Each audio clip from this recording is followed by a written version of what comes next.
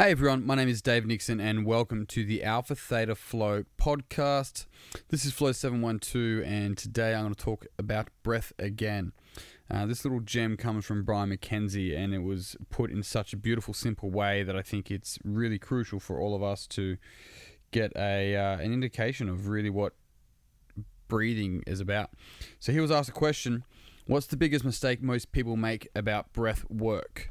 His response: using it to change how you feel rather than using it to understand what you feel. Oh, it's good. God damn it. That's good. So often, even though I spoke about change just the other podcast, it's like that's talking about change within your whole life. So you get different results, you show up differently and be able to interact with reality on a different level. You're understanding multiple perspectives. In order to do that, we also need to know where we're at. And in order to know where we're at, we have to name the thoughts, name the feelings, and see, become the observer, become object to all of these things. And breathwork's one of the gateways to that. I spoke about either psychology or physiology, and physiology in this regard gives a trapdoor entry into understanding our psychology. So using breathwork, using meditation is not about changing how we feel. It's actually about understanding it. Like as we're there and we're using our breath work and we're going in, we're moving to this alpha theta state, we start to get a gauge of what's coming up for us, and rather than changing it, we observe it because we can start to see where it comes from. When we go to change it quickly, more often than not we're rejecting it, but that doesn't make it go away. We don't get to understand it. The ability to see it is so powerful because we get a chance to actually get intimate with it, because once we start to understand it, once we start to become intimate with it, it loses its power over us and we stop living in the past. We stop being had by our thoughts, our ideas, our feelings, and we start having them. We stop being had by them and we start having them. We start realizing that at the core of it, we're doing these. And so what is it on behalf of? And this is what I mean by ownership, right? When we can start to own this, then it's not just about we always feel good all the time. No, it's about actual self-awareness. Self-awareness is the awareness literally from the self position. And so what that means is that that's not inherently good or inherently bad. It's not a positive or negative thing. It's simply saying that that is you, rather than, and this is what's difficult with positivity and negativity and optimism and pessimism, is that they're static viewpoints. Winning the lottery, it sounds like a good thing, right? But the problem is that often comes with so many other negative things. So it's not inherently good or inherently bad. It just is. And this is what it is. What is meant when people say it is what it is saying that that's what it is.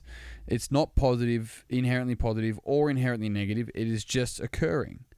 Yet we put a positive or a negative spin upon such encounters. That's the difference. And when we get to move to this self-awareness, to this observer state, we start to see these emotions, these feelings, these thoughts that are coming up. And even when we catch it, if we're judging it, we're still judging it through the same lens that's actually creating it. We have to just sit there.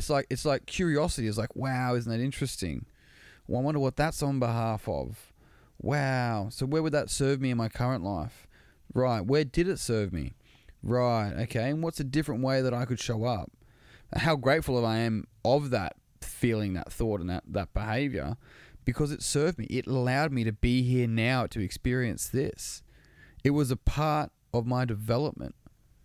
In the same way, all parts of human development have allowed you to be where you are. We are every single day standing on the shoulders of giants. I have no idea how any of the most of the stuff that I use work, right? No idea. I'm standing on the shoulder of giants.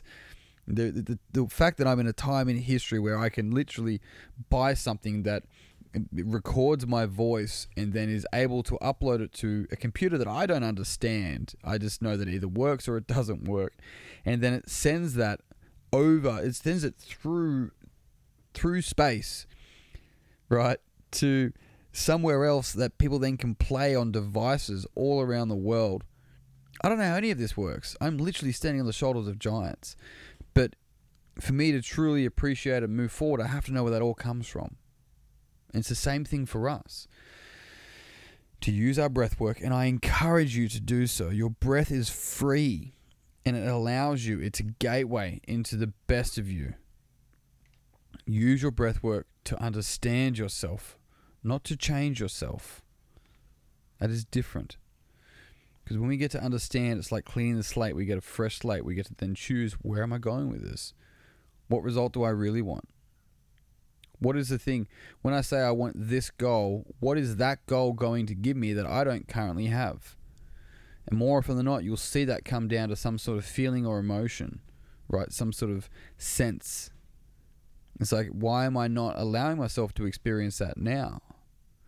When have I experienced it in the past? All of these questions will bring up answers regardless. They just will. And the better we get at understanding these answers, we start to realize that we're trying to repattern things from the past that we're still holding on to. Therefore, we're not responding to the moment. We're not meeting the moment, right?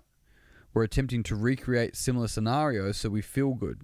So we get the pat on the head from our dad, or we get the hug from our mum, that we don't know how to give ourselves. We don't know how to be lost in our own work, in our own enjoyment, in our own moment, in order to allow ourselves to experience whatever it is that we want to experience. That is a difference between living in the moment compared to living for the moment. Both are valid. Both have their own right. The question is, what are you doing this for? Why are you even listening to this type of stuff? Is it because you want to live in the moment more? Or is it because you want an edge so you can live for a moment, so you can perform at your actual physical peak? Either way, either road to either one of those is through your breath. And on that note, team, I'm done. Thank you very much for tuning in. If you found this podcast beneficial, it would mean the world to me if you would pass it on to someone else who you think would also find it beneficial. And if you haven't already, you can grab a copy of my book, Money Yourself, anywhere online that sells books, or at alphathetaflow.com if you want one personally signed by me. But that's it for now. I am done. I am out.